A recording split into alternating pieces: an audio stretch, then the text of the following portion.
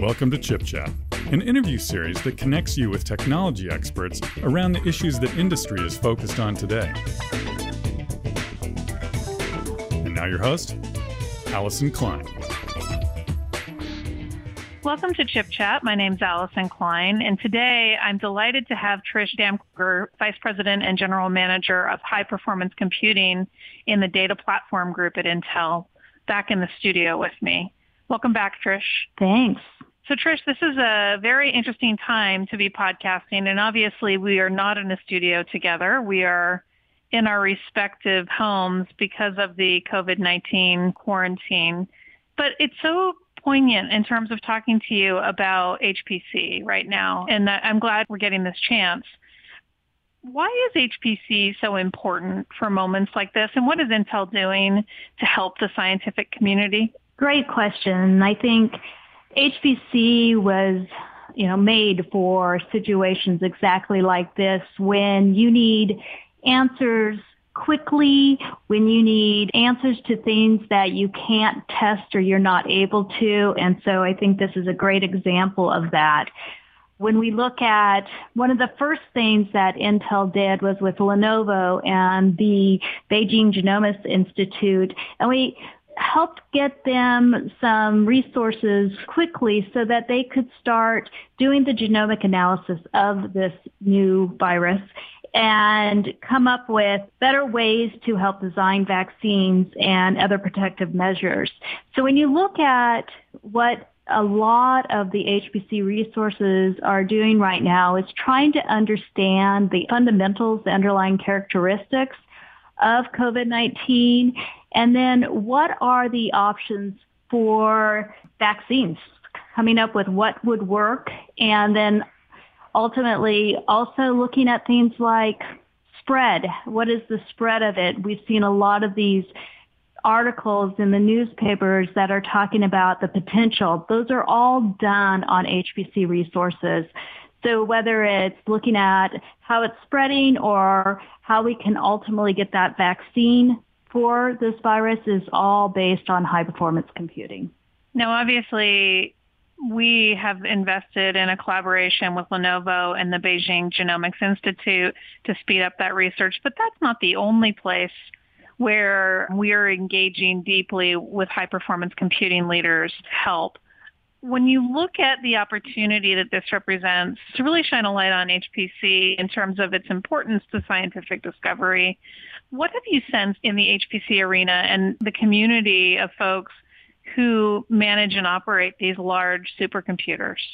Well, the thing that I think is incredibly humbling is the way that these centers have gone all in. So whether it's the cloud service providers or even the DOE, the NSF resources, they are opening up cycles and getting the researchers on to help speed along the discovery of the vaccine and understanding.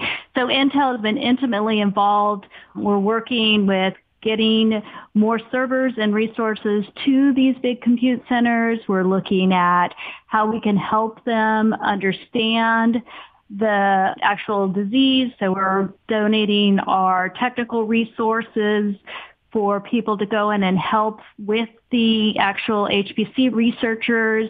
We even have our folks on their own time, looking at how can we optimize these new codes so that they run even better on the servers and the machines. So across the board, everybody has jumped in, and as a big community, to ensure that we are putting the resources and the priorities needed to make a difference as quickly as possible.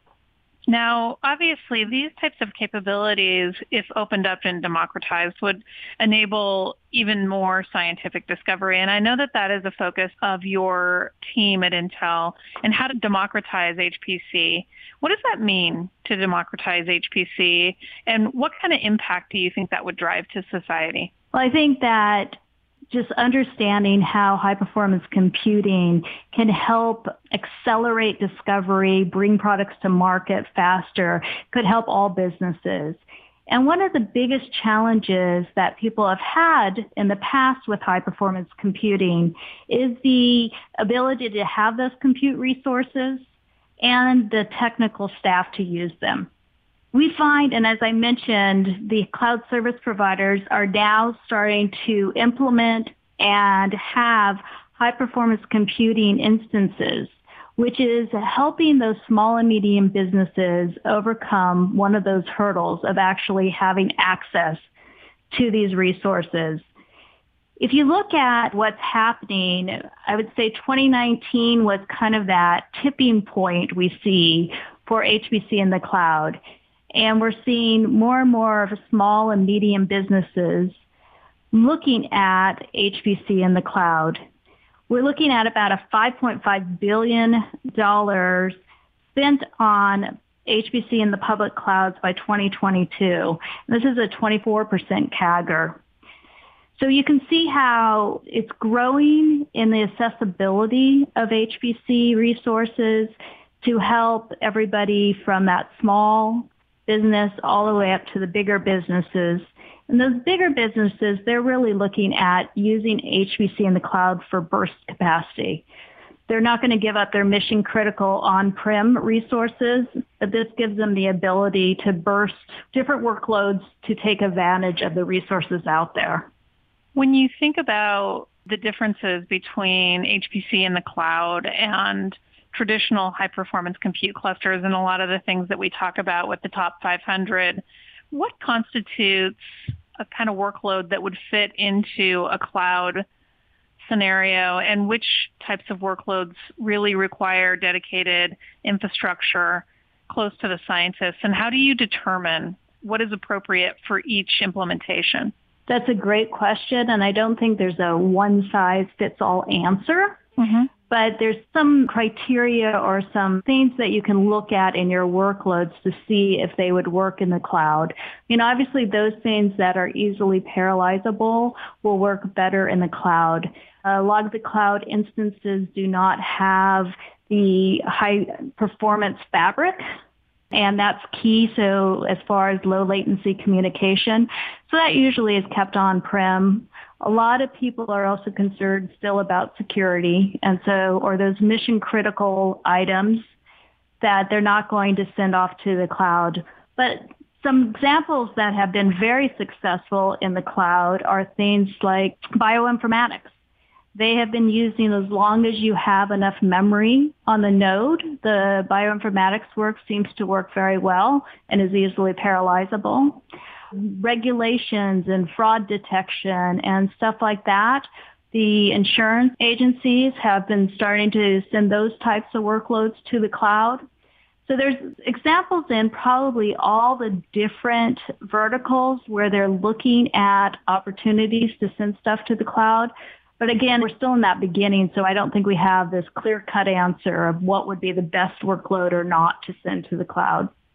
And when you look at the types of infrastructure that we're building with our partners and the underlying technology that starts with our Xeon processors and scales with our full silicon portfolio, what are you most excited about that Intel is delivering as our unique contribution to this arena? And how does that get us to the point where we're scaling HPC capability, both from a standpoint of scale out in the cloud and scale up to exascale with large supercomputer announcements like the H21 system we announced last year?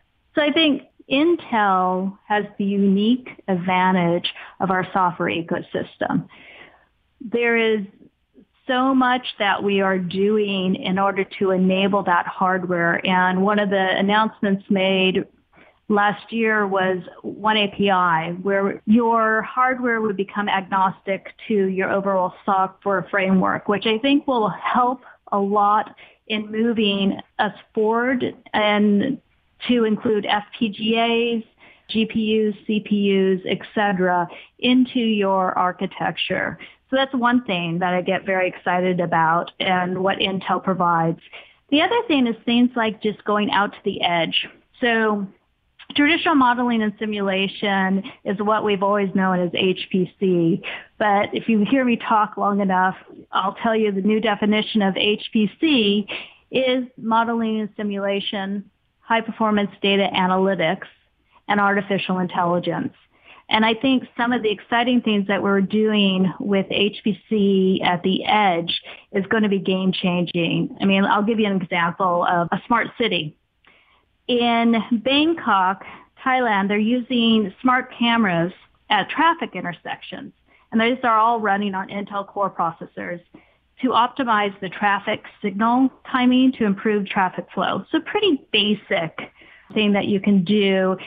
Now, you wouldn't think that would be a huge savings, but what they've been able to do by tracking these cameras is they've been able to reduce the queue length in these intersections by over 30%. And this is saving more than 50,000 vehicle commuter hours. Now, of course, we're working from home, so we're probably saving a lot more than that, right? But when we do go back to work, the ability to just those simple little things in smart cities, and that's just such a basic, simple thing. But what we can do to take that smart city beyond traffic cameras and really take it to that next level where we can help ambulances find the best routes to get to the hospital, where we can, really start using HPC and those resources to do some critical infrastructure that's so necessary to help cities work better.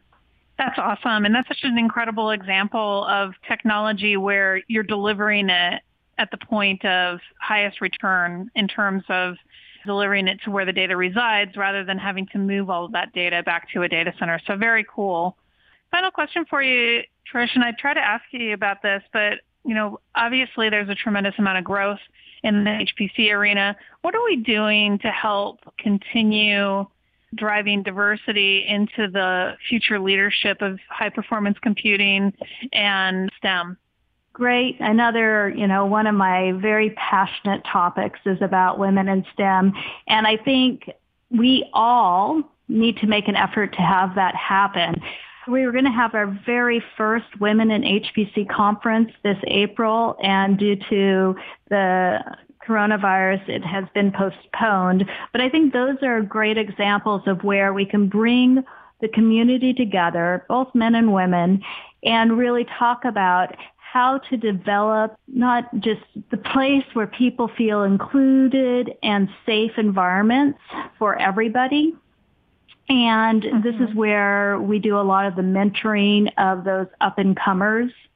I love the Grace Hopper Conference, which just amazing opportunity to talk to high school kids all the way up to people pretty senior in their careers that are still needing to hear the environment and just the support system of fellow women and make it an inclusive place to be. I think it's part of all of our jobs to create an inclusive environment, and we need to do that even more in the STEM education because we really need more and more engineers with all of the challenges we have ahead of us.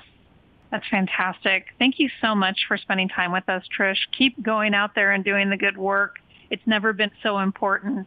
One final question for you. If folks want to engage with you in the team, where would you send them for more information about what we're doing with high-performance computing and to connect with you?